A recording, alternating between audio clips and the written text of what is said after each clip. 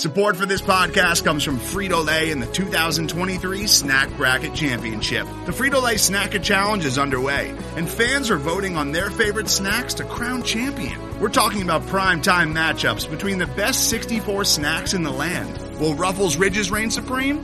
Can Doritos defend their dynasty? Or will Smart Food use their smarts for a surprise upset? Only you can decide. Get in on all the action for a chance to win up to $1,000 or a year's worth of snacks. Let your snacks be heard. Just go to fritolaysnacket.sbnation.com to vote and enter for a chance to win. No purchase necessary. Sweepstakes ends April 3rd, 2023. Void where prohibited. Year's worth of snacks awarded in the form of 52 coupons, each good for one bag of chips. See official rules at fritolaysnacket.sbnation.com. Welcome, everybody, into the Valley. I'm Ethan Schutt, joined by my brother Ryan and our man Philip Russell. Boys, how are we feeling on this Monday afternoon? Getting ready to watch the Suns play a very, it's crippled a bad word, less than normal, weak, unassuming Jazz team. How are we feeling? Feeling all right, man. Another week of the Suns still in single-digit losses while we continue to pull ahead of the rest of the West. Feeling pretty good, man. Things are looking good league-wide and for the Suns specifically. I am less excited for this week in Phoenix Suns basketball than I was several days ago. Yeah. But hey, we soldier on. Like we said last week, we're getting to the dog days, and a lot of teams, I think some teams who we're going to talk about today, are really feeling the fact that it's the dog days of the season. But we take what we get, and we enjoy basketball because, as several great philosophers once said, basketball is very good. Basketball is very good. And because basketball is so good, sometimes it's good to be reminded that there's basketball outside of Phoenix, Arizona. So as much as we enjoy our normal process of our highs, lows, and just so you know, in Phoenix Suns basketball, we have pivoted a little bit. Ryan's already mentioned it, talking about what else is happening in the league. Phillips mentioned it with a lot of stuff going on with the other teams. This last week, just to recap for those that maybe weren't watching, weren't able to keep up, between last episode and this episode, not much has happened. And unfortunately, that might become a common occurrence. But the Suns took care of business Monday night against the Spurs, which we actually recorded that evening. Followed that up with an exciting win against the Mavericks, I will say. Televised game. Camp Johnson Thursdays were on hiatus, but we don't have to bring that one up quite yet. But it was an exciting late game. Chris Paul, Devin Booker closing it out like they're supposed to. Beating the Mavs is wonderful. Favorite stat, I believe, since the Suns did not choose Luka Doncic, the Suns have not lost to the Mavericks. And that is a pretty wonderful thing, if I can be so petty. Isn't that kind of crazy? Like that's a lot of times playing an in-conference team to not lose at all. It doesn't, like, when I think Philip texted us that was the case, and it hadn't registered that was the case, but looking back, it's kind of wild because the Mavericks aren't bad. Luka's, in fact, very good. You would think they would have stolen one somewhere, but the fact that we haven't lost to the Mavericks, teams just don't go on runs against one team like that very often. So it's kind of wild that it's the Mavericks of all teams. And the end of that game, too, I know we all discussed it as we were watching together, closing it on a 35-19 quarter to just put them away. Beautiful thing to watch. And speaking of watching, we must be transparent and open to you, our listeners, because we love you all so very much. Because we live in – oh, never mind. This just in. We love most of you. You know who you are, Gary. You know who you are, Gary, out there listening. Dude, I'm going to feel horrible if we have one random, like, regular devout listener named Gary who's like, screw that, man. This is a deep cut for the nerds. Here's how I feel about our listeners. And if you understand this, let's actually be friends. I don't know half of you half as well as I should like. And I like less than half of you half as well as you deserve. And if you understand that quote, DM me, let's be friends. Carry on. What happens if you are a certified co-host and best friend of yours who didn't get that reference? We have different interests, and that's okay. That's for like a very specific fandom. That's true. That's true. Hey, no. Hey, that's we definitely don't have that many interests together, like basketball or the Suns or Marvel movies or movies in general. No, yeah, totally, because I didn't get that quote. I get that. It's okay. What's funny is when you find out what it is, Ethan, you'll kick yourself in the pants because you've seen this a million times. It's from Will Ferrell's Kicking and Screaming with Mike Ditka. It is, actually. False. You could not get a quote by me from that movie. Feel free to try later on. No, going back to our transparency with our listeners, because we live in Kentucky and we rely solely on League Pass, we don't get to watch games against the Grizzlies, the Pacers, or the Cavs live or the next day or the next day. We have to wait 3 whole days to watch those games because of regional broadcast nonsense crap. So as of recording, all that we've seen from the Pacers game are numbers and storylines. So we can't really report much on that game because it would be pretty rough. You could be like me in high school talking in English class about that book you definitely didn't read. And like some of the kids would be like, wow, he must have read that book. But the people that know their stuff are like, he has no idea what he's talking about. That would be us in the Pacers game. So we are going to go ahead and move by that, at least let you know that they did win 113-103 to I think it's the B team Pacers, if not C team at this point. I think they're missing their 6 highest paid guys plus a few others. And then this week, man, Philip, you've been hyping this week up for so long. And what happened?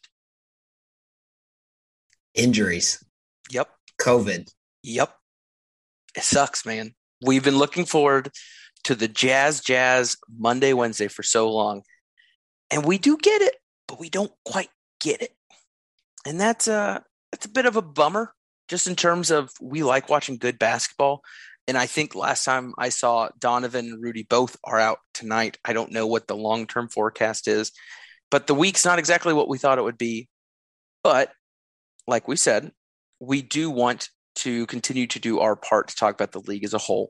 But before we get there, Mr. Russell, the teacher himself, molder of young minds, leader of men, he gave some homework. And wow, leader of people. That's on me. 100%. That's on you. That's on me. My bad. I just picked a phrase that's common. Philip gave us some homework. And so, Philip, if you don't mind taking the podium of this here classroom and talking about the homework you gave and what you saw last week. The thesis for the homework and the heart behind the homework was that there are a lot of people who want to talk about basketball who don't actually know about basketball, which is okay. One of the beauties of Twitter is that you can just put your ideas out there and can then troll people who disagree with you, even though you don't know what you're talking about. So the homework was watch pick and roll offense and pick and roll defenses. Now, basically, here's what we'll say at the beginning. Basketball is chess, not checkers. So there's a lot of nuance, and we'll eventually get to the nuance of some of these ideas. But there are basically 3 ways you can defend against a pick and roll. You can blitz it, which means the 2 defenders go out at the person who has the ball. You can drop, which means the defender who's guarding the person setting the screen kind of drops back and shuffles and tries to take up space. Or the simplest one to understand is you can switch, where a screen's being set, whoever's guarding the guy who's setting the screen simply switches on to the person who has the ball. Now, against Dallas this week, we saw that easy to understand defense for a good chunk of the game, which is pretty rare, but it's kind of a good entry into watching basketball carefully and understanding some of the nuance of it. So we saw quite a bit of switching from both teams against Dallas, which was really interesting. Now, I want to kick it out to the class, and by class I mean to Ryan and Ethan. Why do you think switching could potentially be good for a defense? For a defense? Yes. Ryan, I'll let you go first if you want to. I mean, it allows you to exploit certain matchups that you can set up on offense a lot of times too. So that's one thing I would look at is again, to your point of chess, not checkers.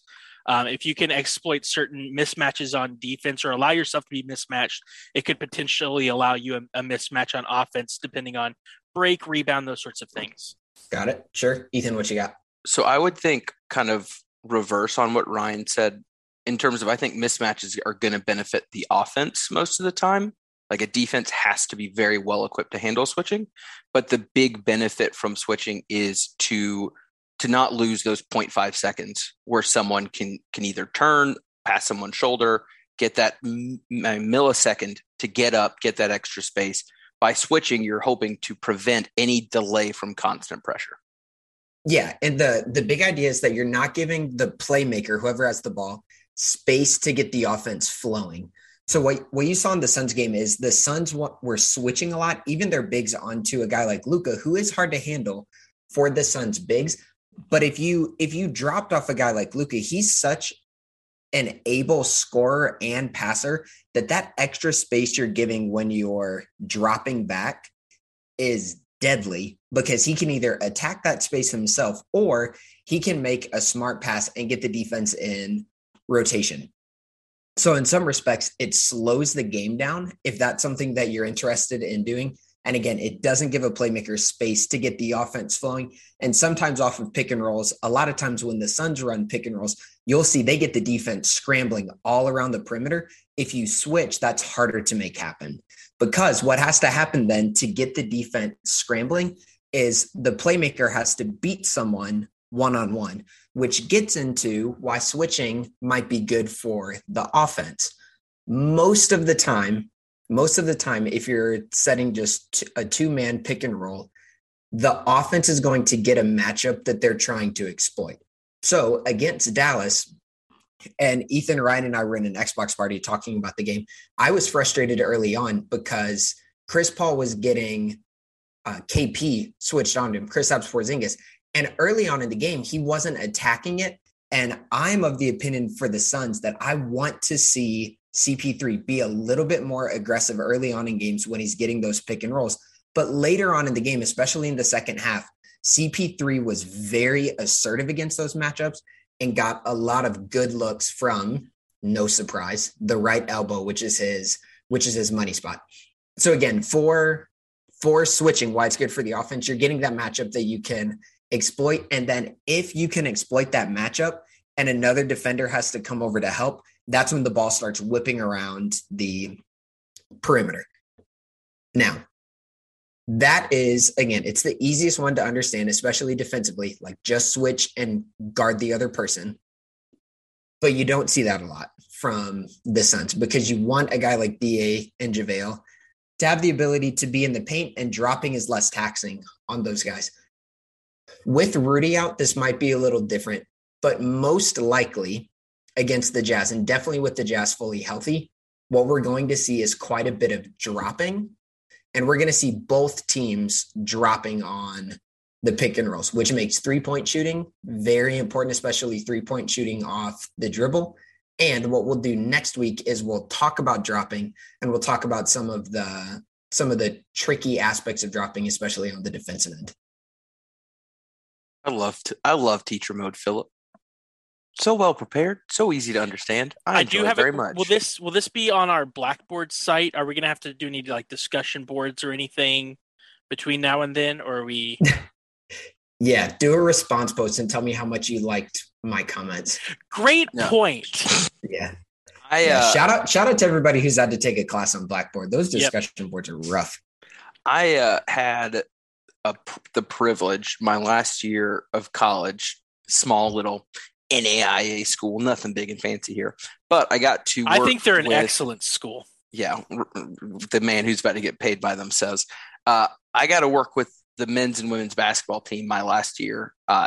Assistant coach, very rough title, more than anything, sports information director. I was the nerd who was doing live stats. I was doing all the reporting. I was doing film breakdown, stuff like that.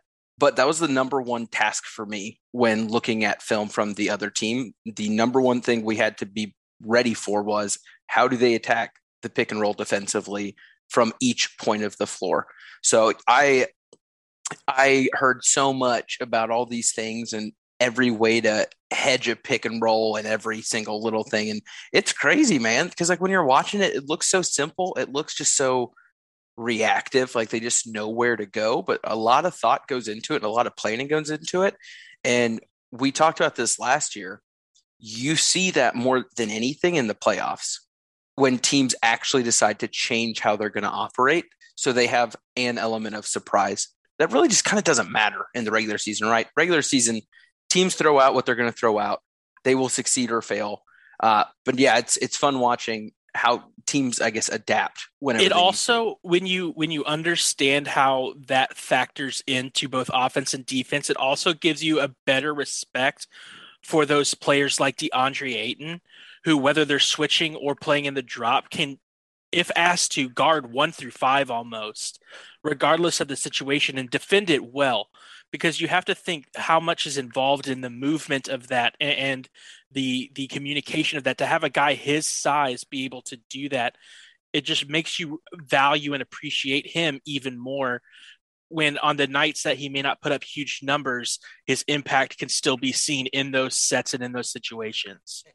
Just to put kind of a fine point on that, DA switching onto a crafty point guard is a break glass in case of emergency or something went wrong. That will not be something the Suns want to do at pretty much at any point. Right. You're not looking for it, but the fact that he can is valuable. He's capable of doing it in spurts. Yes. Well, I would say, go ahead. Well, I was going to say that's the biggest thing with the shift in the NBA. Everyone talks about the change of offense and how the offensive game has changed. Defensively, there's been a huge change too, where you're not reliant on this big five patrolling the paint like you needed to. And we've seen guys, even like a Gobert, get played off the court in a playoff series because the only way you can properly keep pressure on some of these superstars is to switch. And so then you see a Torrey Craig 5 or a Jay Crowder 4 completely increase value. An undersized guy like Bam Adebayo, who has the lateral quickness and the agility to hang. It's a big shift. And it's a funny thing to think about now, because I got into some pretty heated Twitter arguments during the Ayton draft when talking about the value of certain positions, I would say, in the NBA and how we're seeing a pretty massive shift there. But it's still funny. I mean, even like, I think Chris Paul on the Old Man of the Three with Redick was joking about his Clippers days when he was like, anyone that thought they would do a drop coverage on us, we would laugh. We would laugh them off the court, because that just doesn't work with how the game's played anymore. Yeah, and it's the way that a lot of teams are playing right now. But with a guy like CP3, he's trying to get to the elbow and shoot. So it has to be a modified drop against a guy like CP3, where it's not dropping all the way back to the paint, but it's kind of in stages almost, where you're just buying time for the initial on-ball defender to get back. Yeah, I don't want to get too much into the drop coverage lesson for next week. Because we'll get there next week. But yeah, Chris Paul makes it tough, man, because the whole drop coverage idea is we give you that long two. Yeah, that's your punishment for playing our way. And dudes like Booker and Paul say, okay, I'll take it. But anyway, we'll talk about that more next week. I love it. We will now go to our hybrid variation, change of pace version of our highs, lows, and just so you knows. And like we said, we don't always have to talk about the Suns, although we do enjoy it. So we'll stick to our same format, but change it up a little bit. Instead of our highs, our lows, and our just so you knows in Suns basketball, which, like we said, could be a little tough when we only have one game to go off of. What we're going to do is take the time to talk about everything else going on around the Suns in the league.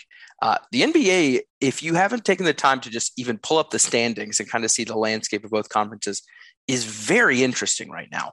There are great storylines happening across multiple teams, whether they are teams that thought they were rebuilding but are now competing, or teams like the Sixers who have a guy who is playing at a otherworldly level and dealing with a bunch of drama around him. There's a lot of good stuff going on. So what we're going to do right now is we're going to talk about a team we're high on in the NBA, a team we're low on in the NBA, and a team that people need to know about in the NBA. And with that, we will go to our variation of our highs, our lows, and our just so you knows. Ryan, go ahead and kick us off if you don't mind. Our team that you are high on in the NBA this season. And no, you cannot say the Phoenix Suns. No, you actually mentioned them in your open there, but to me, it's the 76ers.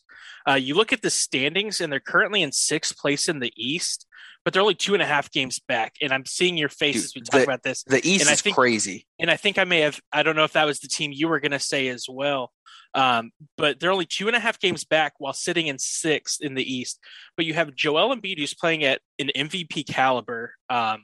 To me, is probably the front runner. Others might differ, but I think it should be him at this point, averaging 28.7 points a game, 10.7 rebounds a game. The dude's been a monster. But then you look at the team around him. You've got Seth Curry playing well. You've got Matisse Thybulle, who I know we are all big Mikal Bridges fans, but if you enjoy watching defense, watch Thybulle play. The dude's amazing. And now there's rumor that they might be on the market to trade Ben Simmons for Tyrese Halliburton, which could be an interesting fit. The Sixers are the team I'm high on. I think that they are built to play well in the playoffs. And really, I think the only major threat to them would be the Bucks based on pure matchups. That's very interesting. I am intrigued by the Sixers, and I think Embiid is playing out of his mind. But Daryl, with the rumors coming out, I think The Athletic reported today that it was Halliburton and multiple firsts for Simmons as of this afternoon. Morey seems to be pretty dead set on saying, I think I'm going to get more value in the offseason out of Simmons than I am right now. And it's an interesting debate watching people talk about, are you going to, quote, waste a year of prime Joel kind of sitting on your hands hoping for more value, or do you add value to what you have now? It's interesting. I think they're a very interesting team to watch, but they are a very talented team. They could look totally different in a year, which is also a lot of fun. Philip, any thoughts on the Sixers, or anything else for you want to go with the team that you're high on right now? I'm tired of hearing about Ben Simmons. Amen. True. I listen to an obnoxious number of podcasts during the weekend. It's like every time there's a groundswell of Ben Simmons rumors, all of the podcasts are going to touch on it in some way. I'm tired of that, but I am like Ryan. I'm very impressed with Joel Embiid. And there was the night that he put up 40 something. It was the night that Jokic had the unbelievable triple double as well. There's just a lot of really good big man play in the NBA right now. Ethan, do you need a minute to find another team you're high on? No. Oh no, I'm totally good. I wasn't high on the Sixers. I think I'm high on Joel Embiid. I'm not high on the Sixers. Me too. You go. All right. First. No, I mean the team I'm high on right now. It was a coin toss between the Heat and the Grizzlies, and for different reasons. The Heat are first in the East, and I think the only time you hear them discussed by like the big media people are where they're like, who's in the group of contenders, and they'll list them off, but then they won't really talk about the Heat.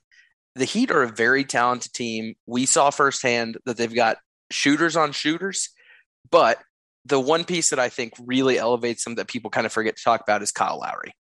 Like, I think they've just continued to build a really good competitive team. They're 30-17 right now, which Ryan said this already. The East is very clumped. Like, there is a very big bunch between the 1 seed and the 12 seed. The 1 and the 12 are only separated by 8.5 games. That means any of those teams could easily make a playoff push. It's a little drop off when it's in Pacers, then Pistons, and then the 9-39 Magic, which yikes. The Heat are good. The problem with me though is the East still has the Bucks. And I don't care what the regular season record says. I'm still going Bucks in the finals until I've been told otherwise. So the Grizzlies were kind of the direction I went because they remind me a lot of the Suns last year. This team of young guys that are all making what seems to be a big step forward at the same time. The thing that they don't have, though, in my opinion, that will keep them from doing what we saw the Suns do is they don't have the Chris Paul. Like, I don't think they have enough of the like seasoned, experienced, high level vets. So I'm not sure how long it can be sustained, but they're one of the most entertaining teams to watch. I know Steven Adams might fall in that category, but I don't quite. I mean, talk about big guys that could potentially get played off the floor, right? I don't know how they're going to hold up in playoff basketball, but for the regular season, you could see the Grizzlies be a 2 or a 3 seed in the West, and it wouldn't surprise me. And for that, I still give them a ton of love because that's a really impressive step up from where they were last year. I'm with you. The Grizzlies are another team that are just hard to watch for us because unless the game is on TNT or ESPN, it's 3 days after the fact. So I haven't watched them a ton this year, but they seem really deep as well, which bodes really well for the regular season because when Ja was out, he was out 10 or 12 games and they went something like 10-2 or 9-1 in those games. So the depth is something that really impresses me from them. All right, here's the team that I'm high on, and I'm always high on them and I always enjoy them. And I'm doing this one to warn Suns fans. The Warriors are really good. And currently it seems like we're due for a reminder of that because they're in a bit of a slump. Steph is ice cold from the field right now, but they're still 5-5 in their last 10 when it seems like they have been absolute trash.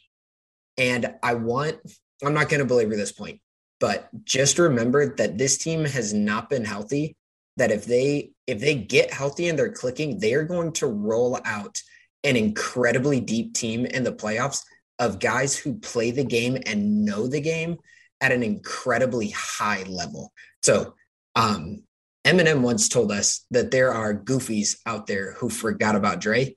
Don't forget about the Warriors. The Suns Twitter's full of goofies, by the way. True. There's a lot of people on Suns Twitter that have forgot that the Warriors are the Warriors, and it is quite apparent. It's one thing to just be a troll, but when you start saying things like they're not that good, they will go toe to toe. And if I gun to head, actually, let's do this. Honestly, both teams fully healthy. Warriors, Suns, conference finals, conference semifinals. You have to put a mortgage payment on one of them. Who do you put it on? Warriors. Golden State. Right. If money, if you were going to tell me like who do you think wins, I would say Suns in 7. But then when you put my house on the line, I'm like probably Warriors. Just a payment, just a mortgage payment, just a mortgage. No, payment. I'm going Warriors in that, especially if we're talking full strength. That's just because I've seen them do it. Like right. there is legit credence to the idea of I've seen them do this before. Yeah, and it's the same reason that I give the Bucks such a big swing in the East. Because I've seen them do it before. I saw them come back from down 2-0 and take care of business. I've seen the Warriors take care of business. I've seen Steph, Clay, and Dre do incredible things with a litany of members around them. Like, until the Suns get over that hump, I can't put them in that group. That just doesn't seem fair. Can I have 10 seconds on Grayson Allen? He sucks, but yes. Okay, the Grayson Allen thing, this is my Bulls fandom coming out for a short time. I was okay with the play. And it was just like a bad, and your arms flailing, whatever. But when I heard that he didn't check on AC and instead was just giggling about it, that's when I was like, oh yeah, that dude can get all the way up out of here. And he got suspended for 1 game. So stupid. But AC is going to be out for 6 to 8 weeks. Which can I transition? Can I just do our transition real quick? Go ahead. The team I'm low on, it's the Chicago Bulls. Now, there are some sad reasons, injuries being one of them. Injuries are going to plague the Bulls. It's been said on this podcast, and it was a bold take by my guy Ryan, that the Bulls could be the Suns of this year. The Bulls have gotten slapped by the injury bug the last, let's say, month and a half-ish, and they had a stretch of COVID issues as well. But even fully healthy, I have the same hesitancy about the Bulls that I did about the Suns last year. It's a question of, is the team as a collective good enough to make up for the distance between their stars and the other team's stars? Because one of the questions going into the playoffs last year was, if you're going to face a LeBron-led Lakers team, LeBron and AD-led Lakers team, if you're going to face Kawhi and Paul George, if you're going to face, I know he was hurt by this point, but Jamal and Jokic, like, how comfortable are you with a Devin Booker or a Chris Paul being your guy? And going into last year's playoffs, there was that question of like, are they the kind of superstar who can step up to that plate? We knew there was a really good team behind him, but a lot of times in the playoffs, it's going to come down to that guy. And that's it's becoming a meme. But here's a question: like, is LaVine, is DeRozan that guy for the Bulls who can go toe to toe with the Heat, who can go toe to toe with Milwaukee, who can go toe to toe with the 76ers or the Nets? And right now I'm just like, probably not. Yeah, no, I hate it for you, but I do agree. When I was thinking of my team there, I looked at the top 4 basically from both conferences and kind of just assessed like, who do I think isn't here for the long haul? And I mean, the Bulls are definitely a playoff team, and they absolutely could be a, top 4 seed, but the future's not as bright as it seemed early on. True. Ryan, team you're low on in the NBA right now. So this might seem like a super easy pick and low-hanging fruit. But for the same reason, in years past, I feel like we would have given them we've seen him do it before. And it's the Los Angeles Lakers. We have seen LeBron take really bad teams deep into the playoffs. Had this been 2 years ago, currently the Lakers are sitting at the 8th seed. They are sitting in the 8th seed. They're 23-24 on the season. It's been announced that Anthony Davis is set to return probably tomorrow night, and he is a big difference maker, which is great for basketball. But I don't think with this Lakers team that Anthony Davis returning to this Lakers team is enough where they're even going to be a threat to the top 4 of the West. And they're going to have lots of talk around them, and the media is going to love talking about the Lakers. And for that reason, because I know of how we're going to elevate them publicly, I'm really low on this Lakers. And in years past, I would think LeBron is Superman. He'll get them there. I don't see that happening. I don't see them having any shot at having a deep playoff run. In fact, it wouldn't surprise me if it wouldn't surprise me if for whatever reason they don't make the playoffs potentially even. With the play-in games, weird things might happen. We don't know what the rest of their season will look like. I don't have any faith in this Lakers team to have any kind of noise come playoff time. I mean, I don't disagree with you. I think the roster I think they're living with the consequences of trying too hard. And I think the Russell Westbrook everything was trying too hard. And they're rough to watch. I'm going to be a troll. Do you remember when the Lakers threw their hat in with THT instead of Alex Caruso? Dude, I mean, do you remember all the trades that got thrown out that they weren't willing to consider because they wanted to keep THT? Yikes. They are plagued by bad decision making this offseason. It's like the question that I had last season. Would you, as a Suns fan, want to see the Lakers though in a 1-8 matchup? Absolutely. This year, absolutely. I wouldn't like it. In a 1-8 matchup, no, I'd much rather any of the other teams around them. Literally any of the other ones. I would rather the Timberwolves or the Trailblazers or the Clippers, who are all around them. Yes, but that's not the question. Is would you rather somebody else? It's would you want that? Yeah, and the answer is no. I wouldn't want to play LeBron. I wouldn't care. This season, I honestly, maybe I'm too high on the Suns, and maybe I'm too low on the Lakers. I don't think it's too high on the Suns. I think you're too low on a healthy LeBron AD in any situation. Because that's still a terrifying 8 seed. They're so big. They're a scary team. That also counts on them being healthy. Hey, Ethan. Who are you low on? Hey, I love when people host for me. Orlando Magic. I feel horrible for them. I follow their social because a guy I met through Twitter helped with it for a while, and I just keep following. If anybody's got any connections, I'd love to get tickets to that Suns at Magic game in March. Hit me up. Yes, because they're listening to this podcast. So I'm going to go with a cop-out answer, and then I'll hone in a little. My first answer for, quote, team I am low on in the West, or in the NBA, wow, what a spoiler, is actually the Western Conference. I am to the point where I think there are only 2 teams in the Western Conference that could win a championship, and that's the Suns and the Warriors. I don't think the Grizzlies have it in them. I think the Jazz could implode at any moment. And that's my actual pick for who I'm low on. I think the more I watch this Suns team and how much they genuinely love each other off the court and on the court, and how much they enjoy being around each other, and how they're actually like friends who seem to care about each other's well-beings. And then I put that next to the Jazz and all the crap that comes out of there. How on earth do you think a team like that can put it together for the grueling playoffs? Like, no chance. Was it Rudy Gobert recently who was praising Devin Booker? I mean, the quotes have been just chef's kiss beautiful. Like, it's just those veiled little side jabs. And even if they aren't, like, there's still enough on-court stuff you can watch to realize that their two go-to stars do not seem to like each other very much. And not in like a Shaq Kobe, like, we'll still dominate you and then hate each other way at times.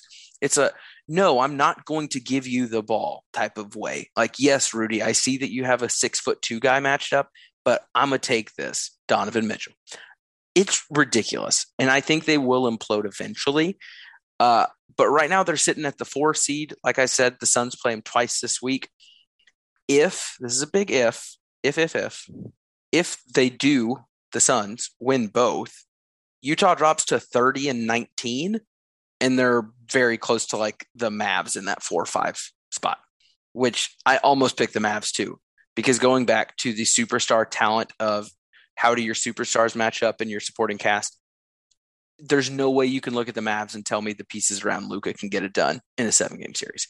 But anyway, I think the East is far more interesting. I think they have more exciting teams right now. And I genuinely think a team that finishes 4, 5, or 6 in the East could pull something off and have some hope. And I don't see that in the West. So again, I don't want to poop on the conference. I will say, though, one stat that makes me really annoyed is the Suns' record within the division. And I know division really doesn't matter that much in the NBA. It's like, ooh, the Pacific. Who cares? The Suns are 5-4. That's a bit of a bummer, because it reminds me that we lost to the Kings at one point, and that just makes me sad. So it's Kings. What is it? Kings, Warriors, Suns, Lakers, Clippers, I think. Let me double check. Yep. Warriors, Kings, Clippers. Oh, I was just saying. Yeah, I was just saying the teams within the division. But yeah, I mean, it could be a loaded division, all things considered. But I just wanted to flex and let you know that I had those losses ingrained in my head. Thanks, dog. I appreciate. No hey, go Suns. Only 9 losses. Lose 9 games. Yeah. We're still on 2 hands here, which is nice. But no, that's the team I'm low on. In the just so you know category of, like, I just want you to be aware that this is happening within the league in general. It sounds so dumb, but I just want to remind people that the Bucks are still really good. And if you think that because you they're the 4 seed, yes, they're the 4 seed in the East at 30-19. Also, I think there's some sort of mental thing with some teams that, like, after you win a championship, you aren't so stressed about the regular season next year. You're just like, hey, get me to the playoffs and we'll take care of business again. That's the vibe I'm getting from the Bucks team. I already wanted them to lose. Now they have Grayson Allen, so I really want them to lose. But it's just a good reminder. The Bucks are still wonderful, and people can talk Nets all they want or Heat all they want, which is very minimal. It's mainly Nets, let's be real. Kyrie, Harden, and Durant own the media cycle to an unhealthy degree. But, like, the Bucks are still the Bucks, and they're great. And Giannis can probably take 10 games off, go on a book tour about, like, My First Ring and American Delicacies, where he describes, like, his first smoothie and his first, like, whatever. They would still be fine. They'll still probably win the East in the playoffs and be sitting at the NBA Finals, where hopefully the Suns or Warriors will be waiting for them. So that's my just so you know in the NBA, just a reminder, they're really good. We watched it firsthand.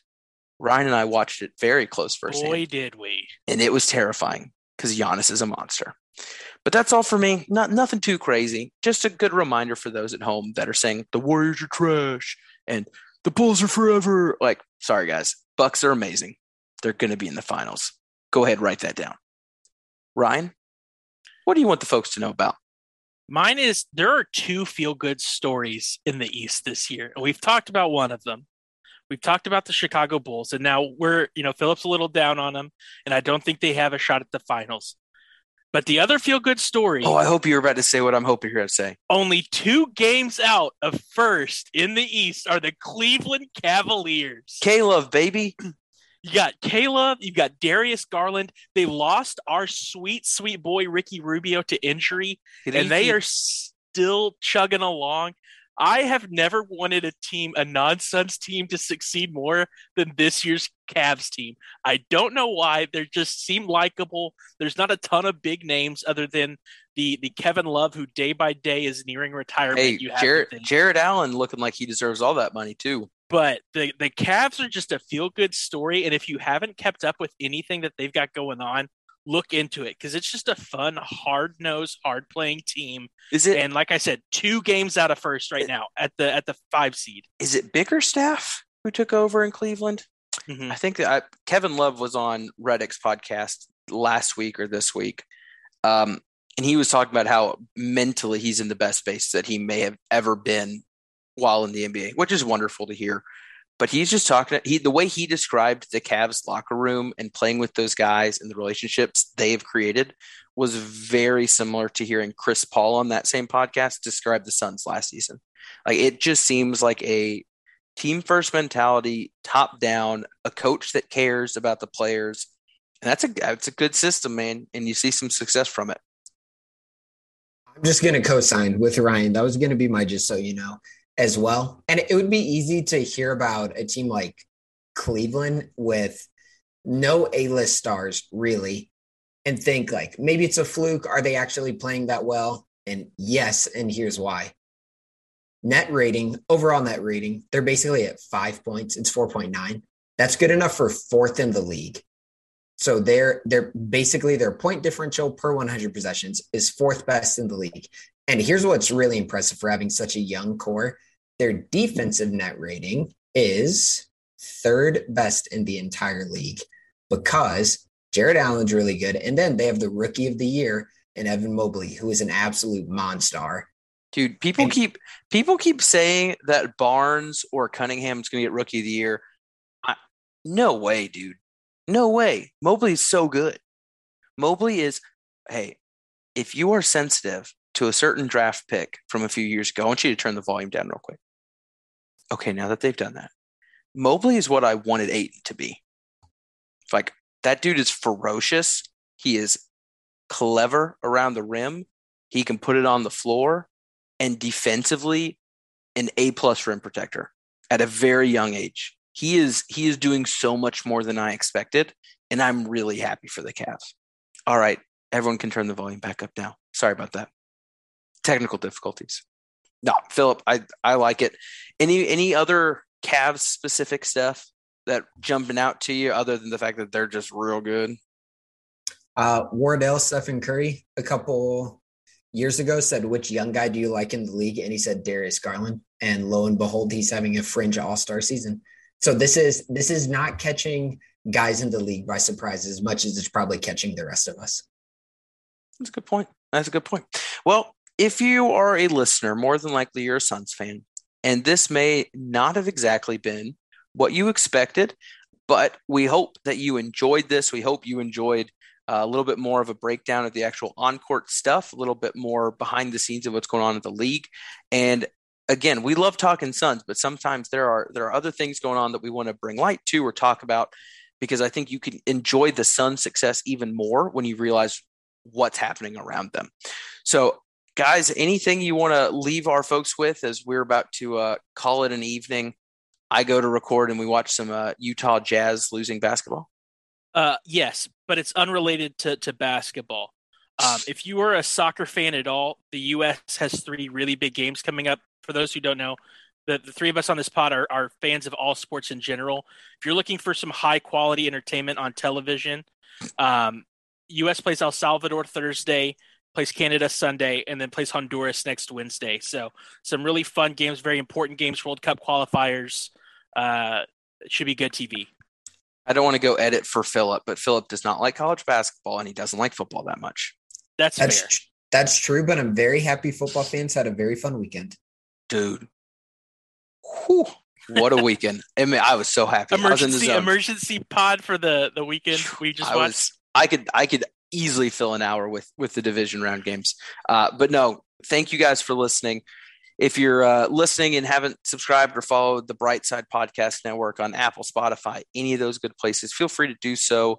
Leave us a review. You can now rank podcasts on Spotify, give them actual reviews like you do on Apple Podcasts. So feel free to do that as well. But for Ryan and Philip, I am Ethan. This is Into the Valley of Phoenix Suns podcast. We out.